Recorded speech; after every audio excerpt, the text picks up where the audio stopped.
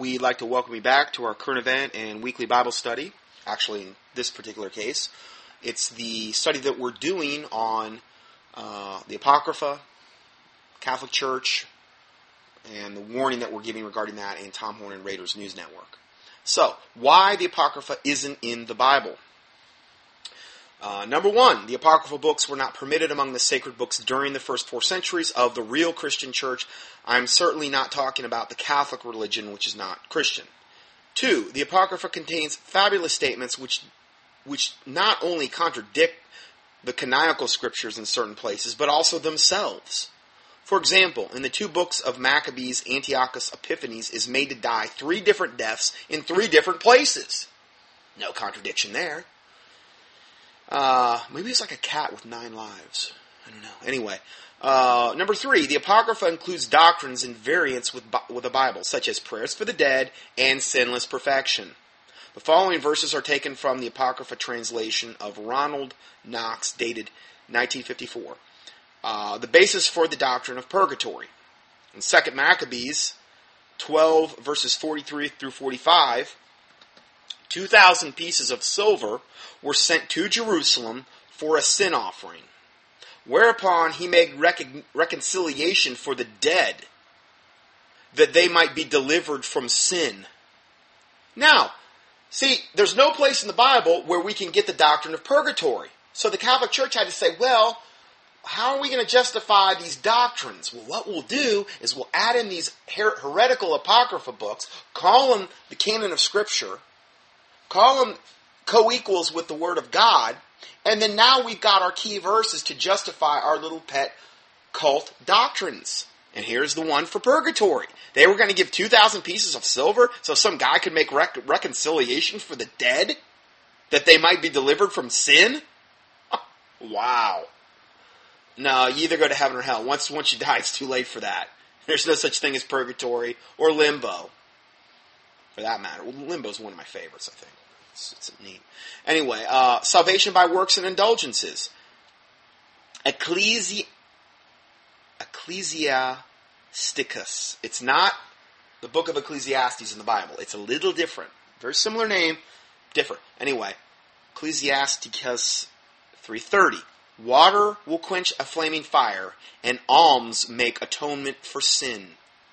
So now we can buy our way out of sin, which is where we get the justification for salvation by works, and also the Catholic doctrine of indulgences, which, at one time it was so bad where you could literally go and tell your Catholic priest what you did, and he says, okay, it's going to cost you this. You could literally pay ahead. I've seen examples, not, I believe, in the last 50 years. Of course, this probably goes on behind closed doors still, but openly what they would admit to, where you could say, well, what if I want to rape a little girl?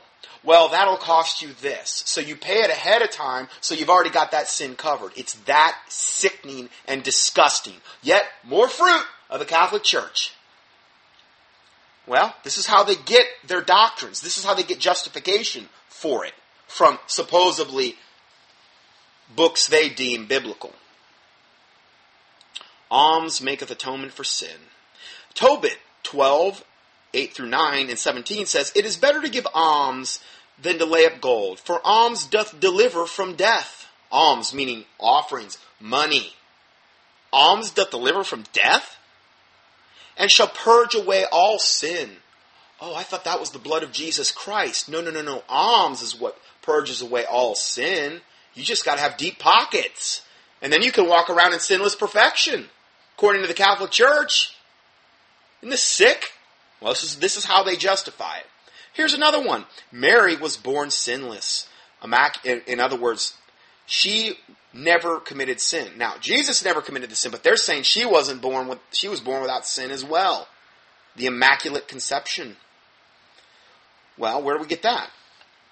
Wisdom 8, 19, and 20 says, and I was a witty child, and I had received a good soul.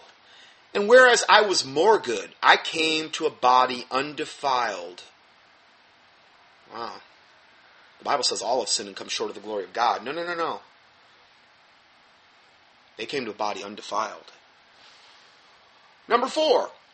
The Apocrypha teaches immoral practices such as lying, suicide, assassination, and magical incantations. Number 5, the Book of Tobit promotes witchcraft, and when the Pope of Rome reopened the canon, he included this book, which also promoted witchcraft. Well, it should. I mean, that's what the Catholic Church is all about, its highest levels especially, witchcraft. Tobit 6:8, the angel says, quote, "As for the fish's heart and liver, you must burn them to make a smoke in the presence of a man or a woman afflicted by a demon or evil spirit. And every affliction will flee away and never remain with that person any longer." End of quote. An angel supposedly said this? You just got to take a fish's liver and heart and burn them and make the smoke, and then what it's going to do is drive away all the evil spirits. No, that doesn't sound too pagan or superstitious. Why wasn't there a warning from Tom Horn about these verses? Why isn't there a warning about all his shameless promotion of the Catholic Church? Particularly as of late. I mean, he's done it for a long time, but it's ramping up now more and more. A little later, the same angel instructs Tobias regarding his marriage to Sarah and says in Tobit 6:17 and 18, quote, "When you enter the bridal chamber, take some of the fish's liver and heart and put them on the embers of the incense. An odor will be given off, the demon will smell it and flee, and will never be seen near her anymore." End of quote. So she could live like a devil for the rest of her life, and that demon's going to flee because he smelled that fish liver burning. It makes sense to me. I don't know about you guys. I mean, come on. Sounds plausible. Happened to me last Wednesday, actually. No, just kidding. Anyway, yeah, this is the kind of garbage that you can get into with the Apocrypha. A sixth point. The Apocrypha book of Sirach is a book about a false Messiah. His name was Jesus bar Sirach, and he lived approximately 200 years before Jesus of Nazareth. So I think that could potentially cause confusion. Number 7, no apocryphal book is referred to in the New Testament, whereas the Old Testament is referred to hundreds of times. Number 8, because of these and other reasons, the apocryphal books are only valuable as ancient documents illustrative of the manners, language, opinions, and history of the East. But be careful, with this. So, was it the Apocrypha in the King James Bible? Because that's the next question that's going to come up. The King James translators never considered the Apocrypha the Word of God, but as books of some historical value. The Apocrypha was sandwiched between the Old and the New Testament books as an appendix of reference material. This followed the format that Luther had used. Again, Luther came out of the Catholic Church. Luther prefaced the Apocrypha with the statement, quote, "The Apocrypha, that is, the books which are not regarded as equal to holy scriptures." End of quote. The King James Version Defined, which is Dr. Waite's King James Bible. It's the King James Bible. It's just got a lot of the archaic words defined. On page 98 says, in 1599, 12 years before the King James Bible was published, King James said, here's what he said about the Apocrypha. This was King James.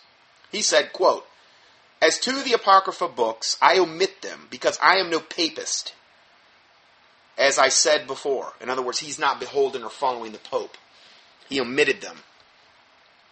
So, King Charles James Stewart of the Basilicon Doron, page 13, says, the Apocrypha began, that was where he said that, quote, King James Charles Stewart, Basilicon Doron, page 13. There's a link there, too, as well. The Apocrypha began to be omitted from the authorized version in 1629. The Puritans and Presbyterians lobbied for the complete removal of the Apocrypha from the Bible, and in 1825 the British and Foreign Bible Society agreed. From that time on, the Apocrypha has been eliminated from practically all English Bibles, Catholic Bibles, and some pulpit Bibles accepted. Concerning the Dead Sea Scrolls, there may be some information in them that parallels the Masoretic text, but there are fables in them too. You got to be real careful with Dead Sea Scrolls. Okay, I could do a whole study on that. So many things you can do a study on. It goes on to say, this is the person writing this article, "I went to see the scrolls a few years ago with great exception, but found a bunch of fables. The best defense against error in any form, fake Bibles and religions, is a solid knowledge of your King James Bible." Jesus Christ said, if you continue in my word, the King James Bible in this English-speaking language, then are you my disciples indeed. And you shall know the truth, and the truth shall make you free. Now, we always hear that last part of that verse quoted by secular whoever. Oh, you'll know the truth, and the truth shall set you free. Yeah, but it's predicated on the verse before it. If you continue in my word, then are you my disciples indeed. And you shall know the truth, and the truth shall make you free. So, a big thing regarding you not being deceived, literally, is getting in the King James Bible. That by itself will do wonders.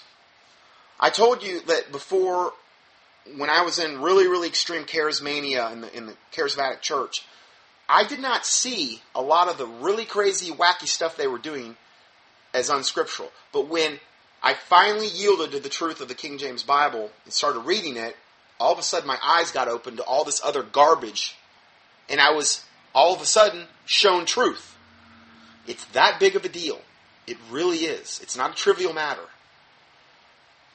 And then there's a bibliography here of references regarding the article that we just talked about. I also have my teaching on the King James Bible defended as the preserved Word of God, parts 1, 3, 4, and 5. 1, 2, 3, 4, and 5. So I give you the links there. They're in green. And that's on page 6 of the PDF. And then Tom Horn also came out with this video, recently promoting his Catholic Apocrypha Compendium listed here. And it's a whole video. I'm not going to play it, but he openly endorses the pagan reprobate. And again, I listened to it, so I know what I'm saying. That's why I wrote this in here. Watch the video. He openly endorses the pagan reprobate, falsely labeled early church father Clement of Alexandria. He openly endorses this guy in the video. Okay? Who Horn says in this video, and you can click on it if you want to see it, Tom Horn says in the video above, was a friend of the Apostle Paul. He said that Clement of Alexandria was a friend of the Apostle Paul. But Clement wasn't even born until 150 AD. Whereas Paul died around 66 to 67 AD. See a problem here? So how could they be friends when the Apostle Paul died about 83 years before Clement was born? See, people say stuff and they think, oh, nobody's going to check me out. The guy was dead 83 years before Paul died 83 years before Alexander of Clement was born, and Tom Horn says they were good buddies. What does he do? Did he pull like a Benny Hinn Catherine Kuhlman thing where he goes to the grave and waits for Catherine to call on the phone outside the crypt? She's got a phone in her crypt. Seriously. Or maybe just kind of the necromancy thing going on. No, they weren't buddies. Okay. Let's look at good old Saint Clement of Alexandria, who Tom Horn references in this video, endorsing this pagan, reprobate, falsely labeled, quote, early church father. Let's look at him.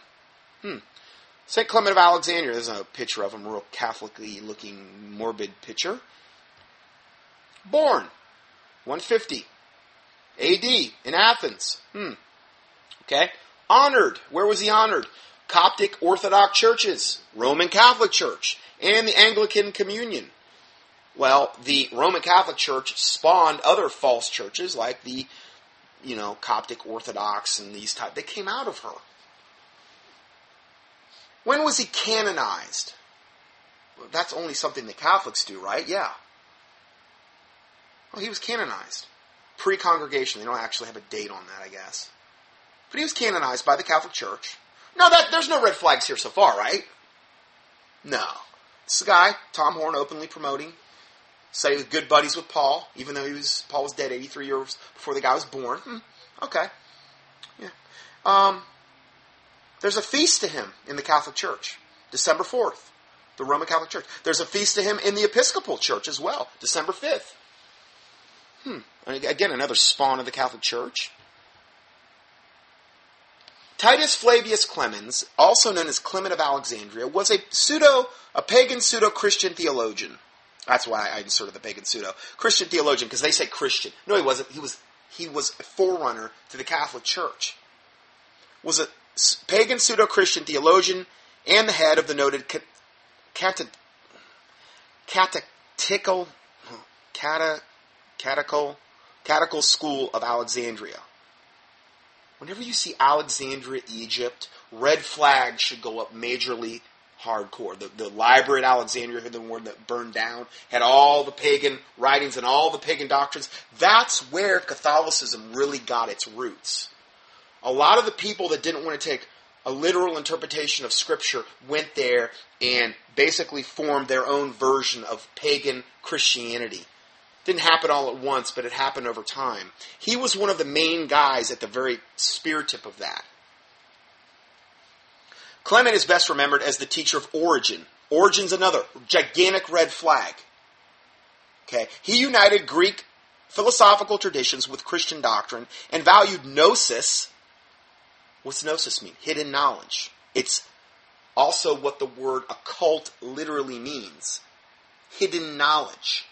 That's why witches and them, they was pursuing, I want to go higher, I want to attain higher, I got to get this hidden knowledge. It's what the Freemasons are based on. It's what all occult societies are based on. Hidden knowledge. He united Greek philosophical traditions with Christian doctrine and valued gnosis, that with communion for all people, could be held by common Christians specially chosen by God. Though he constantly opposes the concept of gnosis as defined by the Gnostics, he used the term Gnostic for Christians who had attained the deeper teaching of the Logos. Doesn't that sound a little bit like the emerging Christianity movement we got going on today, where people say, oh, we need to get into meditation, and we need to do this, and we need to do that. We need to get the deeper meaning of this. And this is what Jesus really meant. And really, we don't need to take a literal interpretation of that in the Bible. We need to have this new teaching. In fact, this angel told me this thing the other day, even though it contradicts the Word of God. Same garbage. Just a lot earlier. He developed a Christian Platonism, like Plato. Christian Platonism. Plato, the heretical philosopher. Ungodly, unsaved. Yeah, Christian Platonism. That's what he developed, this guy. This Clement of Alexandria. He presented the goal of Christian life as deification. Like, you shall be as gods, knowing good and evil. Like the first lie of the Garden of Eden that got Eve to sin and partake of the forbidden fruit. Yeah. He presented the goal of Christian life as deification. That means I'm going to be my own God. I'm going to be deified. Satan said, you shall be as gods, knowing good or evil. It's the main lie of the coming age of Aquarius that we're going to be going into, that the New Agers I'll talk about. You're going to attain godhood now. When the ascended masters come back and all the aliens with them to straighten out all the world's problems and to finally reveal to us all the errors and all the religions and actually to finally tell us that they are our creators and now we're going to become just like them and they're going to deify us and we're going to come as our own gods like they are and attain godhood. It's the biggest lie of the Bible, and Satan hasn't changed his tactics. Same deal, different day. So, he presented the goal of the Christian life as deification, identified both as Platonism's assimilation into God and the biblical imitation of God. Like Origen, he arose from Alexandria's catechetical school and was well versed in pagan literature. Now, this is just a write-up about him. It's all referenced. It's not anything against him. I added in like the pseudo-pagan part, but this is just a expose of the guy. Origen succeeded Clement as the head of the school. Alexandria had a major pseudo-Christian community, noted for its corrupted scholarship and its corrupted copies of Scripture. I added in the corrupted part. Okay, so continuing. Now, again, this is like the forerunner to where the Catholics got all their bad doctrine, or a lot of it. You can go back to Alexandria, Egypt. I mean, in the Bible, God warns kings not to even go there to buy horses. Warns Solomon that. And Egypt's usually always associated with bad things, the world, this types of stuff, carnality. So, again, this is where we have this taking place. Clement and Origen taught the allegorical, meaning like a fable or a parable interpretation of Scripture. In other words, everything was allegory. Scripture's not to be taken literally at all. It's just a fable. And so we've got basically Satan's Bible teachers here going to give us a Bible lesson. So that's what they taught. And they taught interpretation of Scripture in their school of Alexandria, where they synthesized Neoplatonism with false Christianity to produce a pagan Christianized version of Gnosticism. Sounds like the Catholic Church. It was. It was the forerunner to the Catholic Church. This is where it all went down originally, right here, ground zero, where the Bible started getting corrupted, or biblical principles start getting corrupted, right here, ground zero. Clement is sometimes falsely counted as one of the early church fathers. And that's what Tom Horn's saying he is. He advocated a vegetarian diet and claimed that the apostles, Peter, Matthew, and James the Just, were vegetarians. They were vegans, actually. They subsisted on a life of mung beans and Swiss chard, to be more specific. Sorry, I got a little vegan on you there for a second. Anyway, let's go further. I've done a whole thing on vegetarianism, too, if you want to know about that. And the Hallelujah diet, and the wisdom of the Levitical dietary guidelines. Just key in either Hallelujah diet or vegetarianism, or if you want to know about the Levitical dietary guidelines, key that all in the search box at contendingfortruth.com. Anyway, let's go further here. Another article off Tom Horn's website promoting more false religion. It's entitled, "Would you accept a robot as your pastor, priest, or vicar?" This is the title of the headline on one of his news stories. Would you accept a robot as your pastor, priest, or vicar? Vicar? What is that? Well, haven't you heard of Vicks Rub? You rub it on your chest when you get a cold and, the aromatherapy? No, it's not that. It's, the Pope refers to himself as the vicar of Christ. What does the word vicar mean? Substitute. On the inside of his little Dagon Pope hat that looks like a fish from the side, like the Dagon fish, that's where it comes from, just so you know. It says Vicar of Christ. Substitute of Christ. The Pope believes that he is the substitute for Jesus Christ on planet Earth, and that's why he's infallible and what he says goes.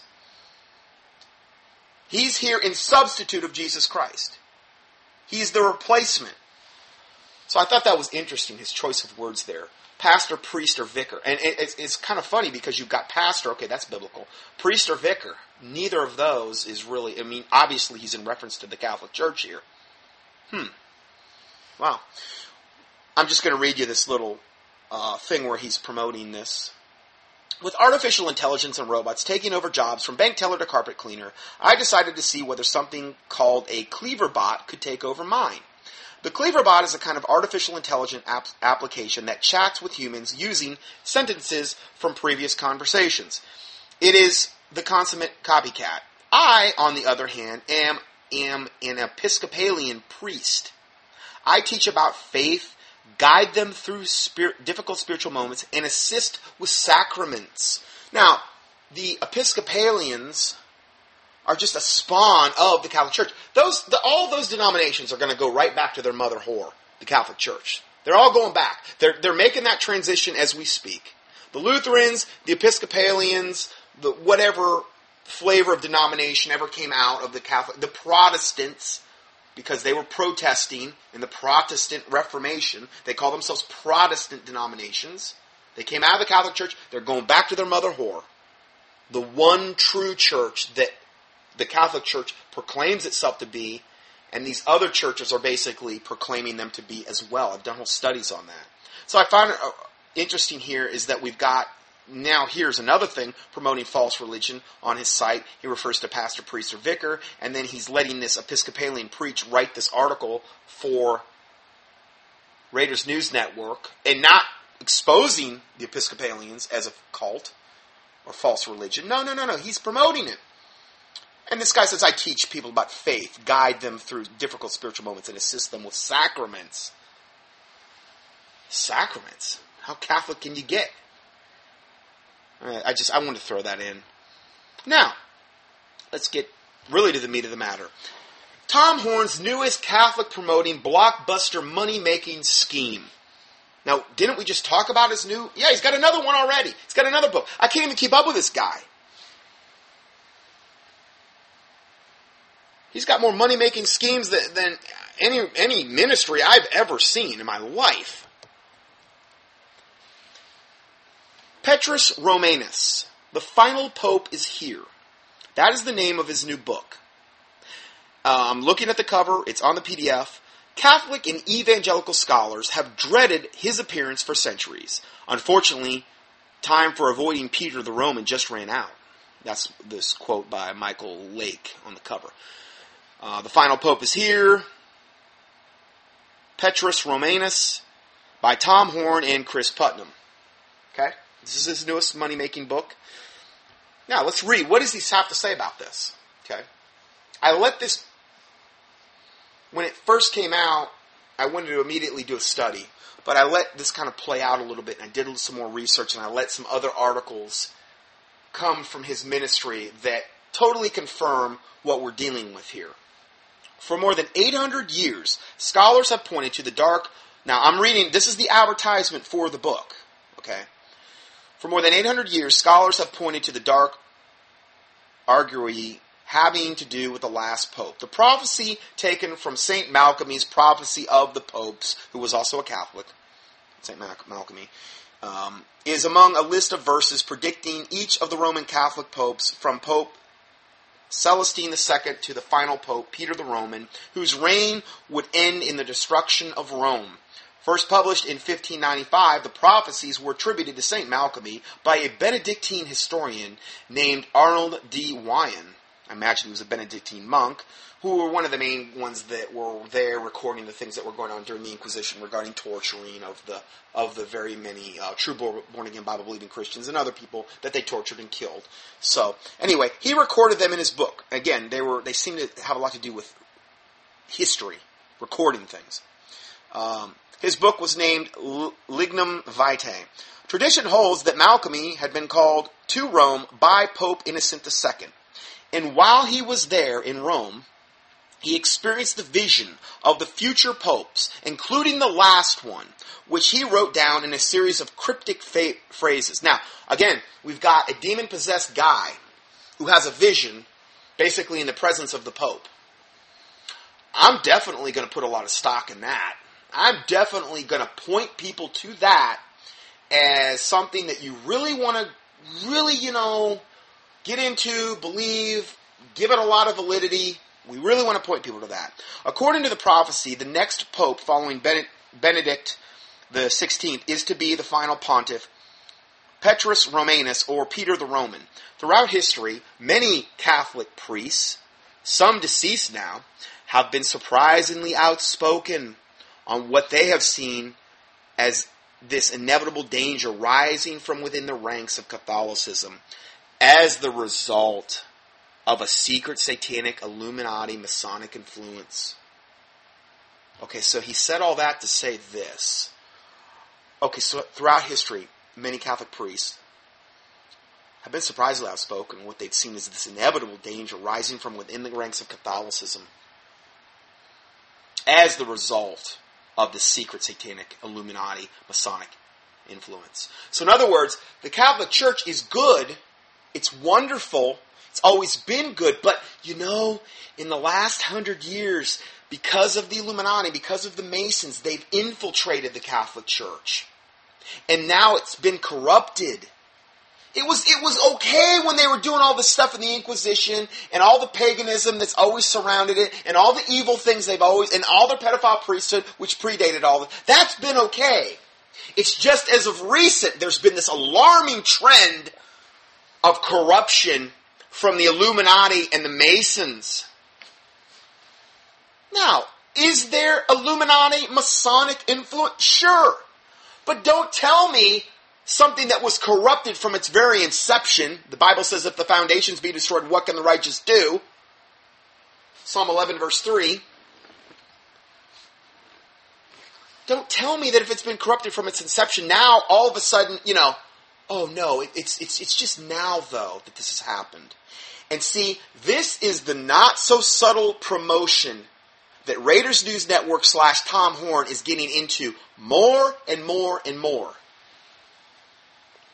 These priests claim, now I'm going back to the description, these priests claim secret knowledge of a multinational power elite and occult hierarchy operating behind supernatural and global political machinations. Among the secret society are sinister, false Catholic infiltrators.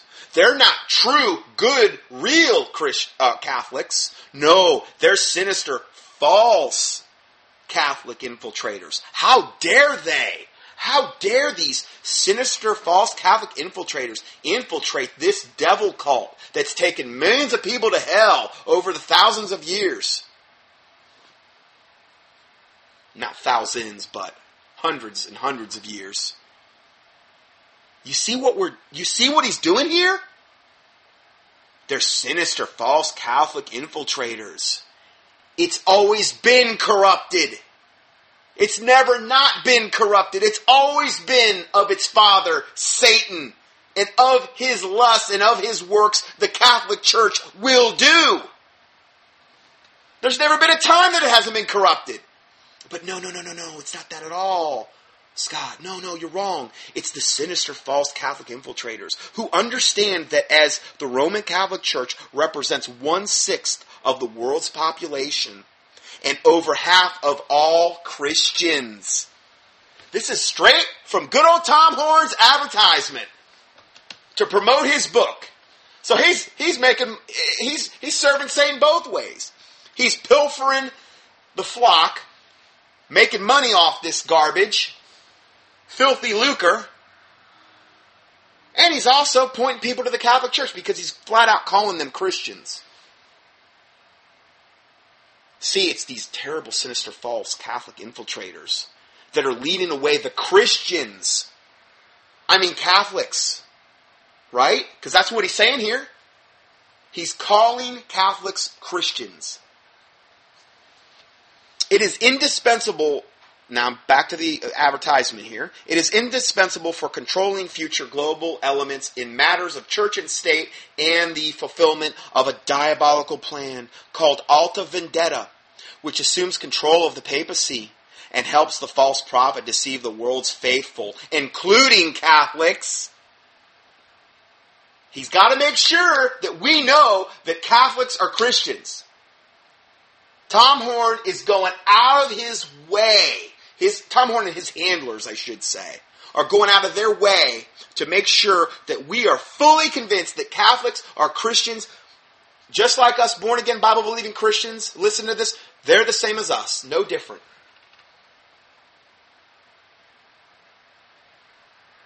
If this don't get you fired up, your wood's wet. This should get us righteous, indignant. Be ye angry and sin not. This guy don't need to be turned over to Satan. I don't know who does. He's pointing people to the Catholic Church. He's giving them a stamp of approval. I feel like I'm in the Twilight Zone reading this stuff. So, they're going to deceive the world's faithful, including the Catholics, into worshiping the Antichrist. I want to make sure I highlight that part of this. As stated by Dr. Michael Lake at the front of his unprecedented report, Catholic and evangelical scholars have dreaded this moment for centuries. So now you see how we're yoking up? We're in lockstep. We Christians want to side with the Catholic scholars and the good Catholics that have predicted this terrible rise within the Catholic Church of the Illuminati and Freemasonic forces to ultimately this Petrus Romanus, who is going to be the last pope, who will literally bring the destruction of the Catholic Church, which probably will, maybe this will actually happen, who knows? But it's going to be the destruction of the Catholic Church so that we can have the one world church of Antichrist. Like I said, it's not going to be known as the Catholic Church anymore. This is all part of their plan. But none of that's stated. No. We've got to prevent this infiltration. Oh man, this is so flagrant. This is so flagrant what he's doing. Unfortunately, as you will discover, time for avoiding Peter the Roman just ran out. So what does the book reveal? It reveals for the first time, now this is from their advertisement for this disgusting devil book that he just released. 2012 is the end of the prophecy of the popes. So in other words, it's going to happen this year. Now, Tom Horn has been putting out a lot of things lately, and I'm not even getting that into today, that the Pope is going to be stepping down real soon. I don't know, his 85th birthday or whatever. It's coming up in April, I think. April or May. He's done. If he can even make it that far. They're having to prop him up just like they did John Paul. I think they're so full of demons, they're getting weighed down. It's like, man, all these demons, they weigh so much. I can barely prop myself up. Even on my Dagon cane or whatever he's got. Poor guys. I mean, to be that heavily laden with demons, I mean, it's got to take its toll. I mean, can't we have a heart? Sorry, anyway. Okay, so 2012 is the end of the prophecy of the popes. Now, you see how, you could be saying, well, okay, what is this? I mean, this is very, very pertinent to the day and times we're going into. 2012, man, there's going to be a lot of crazy stuff that goes down this year, no doubt. And I think we really need to be warned, forewarned, forearmed with knowledge regarding what's coming. And not to be taken unaware, and not to be ignorant of Satan's devices, lest he get an advantage of us, and not to be destroyed for lack of knowledge, and to reprove the unfruitful works of darkness and have no fellowship with them. That's what we're doing today. We're reproving this garbage. So, what's the other thing it reveals for the first time? Revealed the secret French Codex. Written by a Jesuit mathematician. Oh, good. Now that's a stamp of approval, if I've ever heard one. The wicked, evil, the most wicked sect of the Catholic Church, the Jesuits. Remember I read their oath in, one or two teachings back? It made a Freemasonic oath look like a walk in the park. You talk about blasphemous, that oath. Yeah, it was a Jesuit mathematician of secret French Codex written over 60 years ago that determined his arrival in the year 2012. His, meaning the Antichrist, the betrays the Romans. So now we've got all of these demon-possessed Catholic prophets that we're supposed to put our trust in. Now, if this stuff goes down, like they're saying it goes down, what does it do? It validates the demon-possessed prophets who supposedly either wrote about this or prophesied about this, decades or hundreds of years ago. What does that look like? Well, that looks like, we're on the right track here. This is the truth. Catholics are Christians. It's just been infiltrated. Now I finally understand. I'm telling you, this is a big deception that's coming down the line. All the supposed Christian denominations are going to be jumping on this bandwagon before you know it. You better know how to battle this stuff. Here's the third point. Found the ancient, mysterious, lost book that John Hogue, the last pope, said was gone forever. John Hogue, he was the last, I guess he was the author of the last pope, said was gone forever. Oh, so now we have this ancient, mysterious, lost book. I'm rubbing my hands together. Oh, good. More Gnostic, occult, hidden knowledge.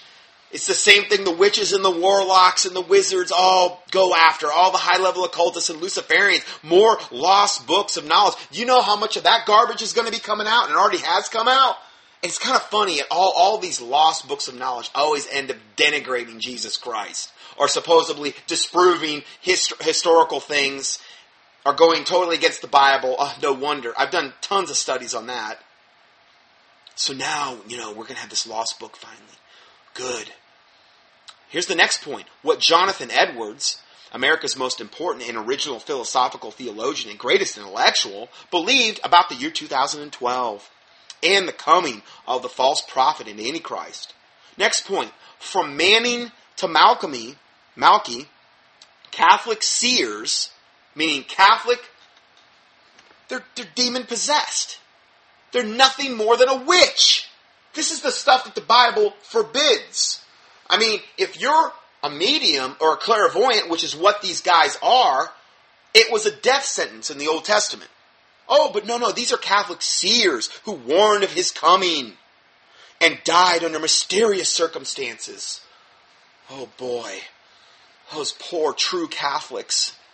They were the good guys. They're the ones we really need to look to in this time of great tribulation we're coming into. Do you see this is what he's doing? And then the secret of Rosemary's baby? What the? Rosemary's, who he says is Petraeus' baby. Okay. Rosemary's Baby. You harken back to that movie that came out. Anton LaVey literally played, I believe, Satan in it. The guy that started the Satanic Church. Yeah. Well, we're going to finally find out the secret of Rosemary's Baby. Okay. Next term. And again, you go up on Tom Horn's site, and I mean, you could just get lost in all of the ways he just dissects every little occult thing that has went on. Yes, I do think we should have a general working knowledge of how the occult underpinnings of this nation, or maybe false religions and things of this nature. But do we need to immerse ourselves up to our eyeballs in this stuff all day long? I've known Christians that have done that, and they fall away. They've went so far as to buy occult writings, like from Alice Bailey or Madame Blavatsky. And they bring these cursed books in their house, and it's kind of wonder, you start to see them falling away. And they start thinking that you can't tell them nothing. And they got all this figured out. Where does God say that we need to be doing all that garbage? To have a basic occult knowledge and background, and not to be ignorant of Satan's devices is one thing, but we can carry it way too far. This guy carries it beyond anybody I've ever seen. We don't need to immerse ourselves in this garbage all the time. I tell people, get in the Word of God. Do we have to know all the little intricate workings of, oh yes, we do. We do. Our lives depend on it. No, they don't.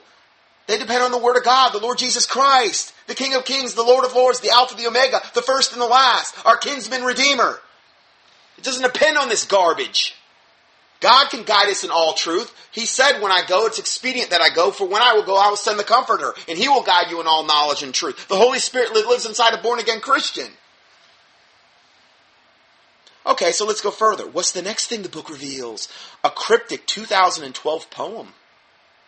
When the Pope walks over the dead bodies of priests, the woman prepares to ride the beast. Well, it's catchy, but okay. So, I guess that's something we're going to be looking for. When the Pope walks over the dead bodies of priests, the woman prepares to ride the beast. What's the next thing? The fourth secret of Fatima. Finally. Been waiting for this for so long. And other suppressed Marian texts. So, in other words, it's like, this is truth. This is an absolute, total, shameless promotion of the Catholic Church. This whole book, all of these secret mysteries within the Catholic Church finally unveiled. So now we can finally get the truth from this devil cult from the pit of hell, responsible for millions of born-again, Bible-believing Christians dead, pedophile priesthood, works-based religion. You could go on and on and on about all the atrocities. We're finally going to get the truth from this same devil-corrupted institution.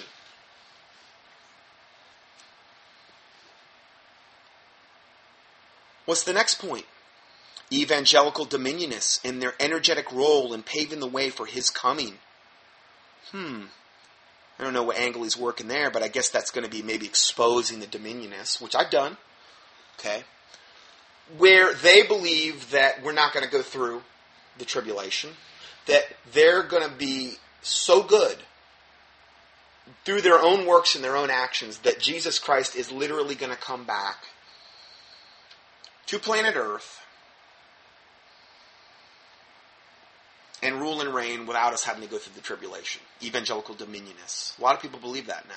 I've done whole teachings exposing. Just key in dominionism or dominionists in the keyword search box at contendingfortruth.com.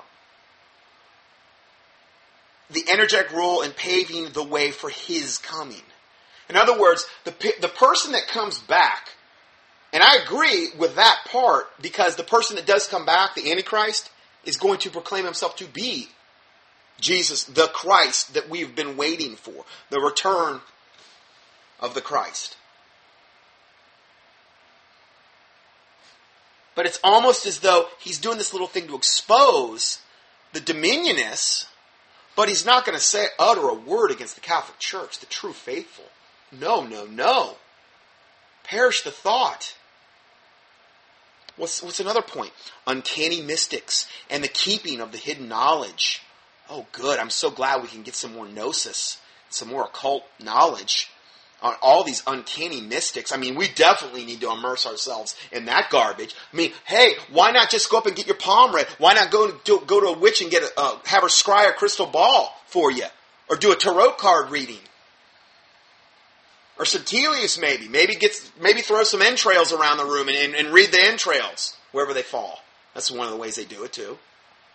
Why not go to a voodoo high priest and have him read your fortune?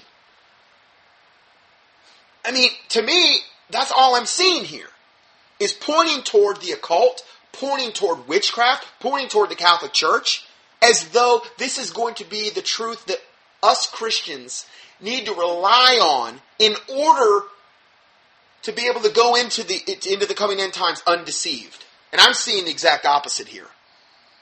You seen any red flags with this?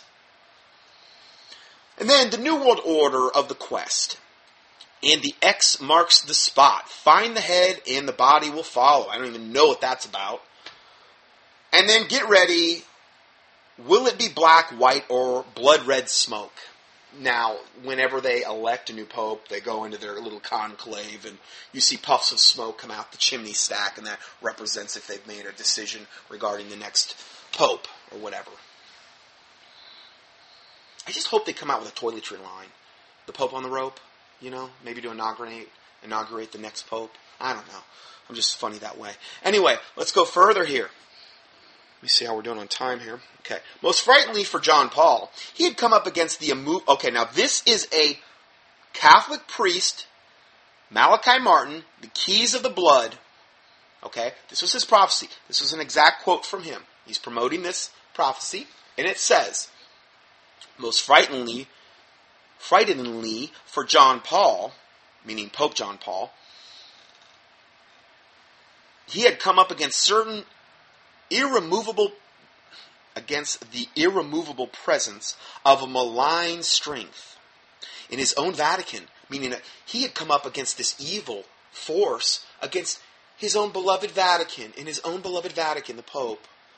And in certain bishops and chanceries. Indeed, Paul had alluded somberly to the smoke of Satan, which had entered the sanctuary. Like Satan wasn't already there?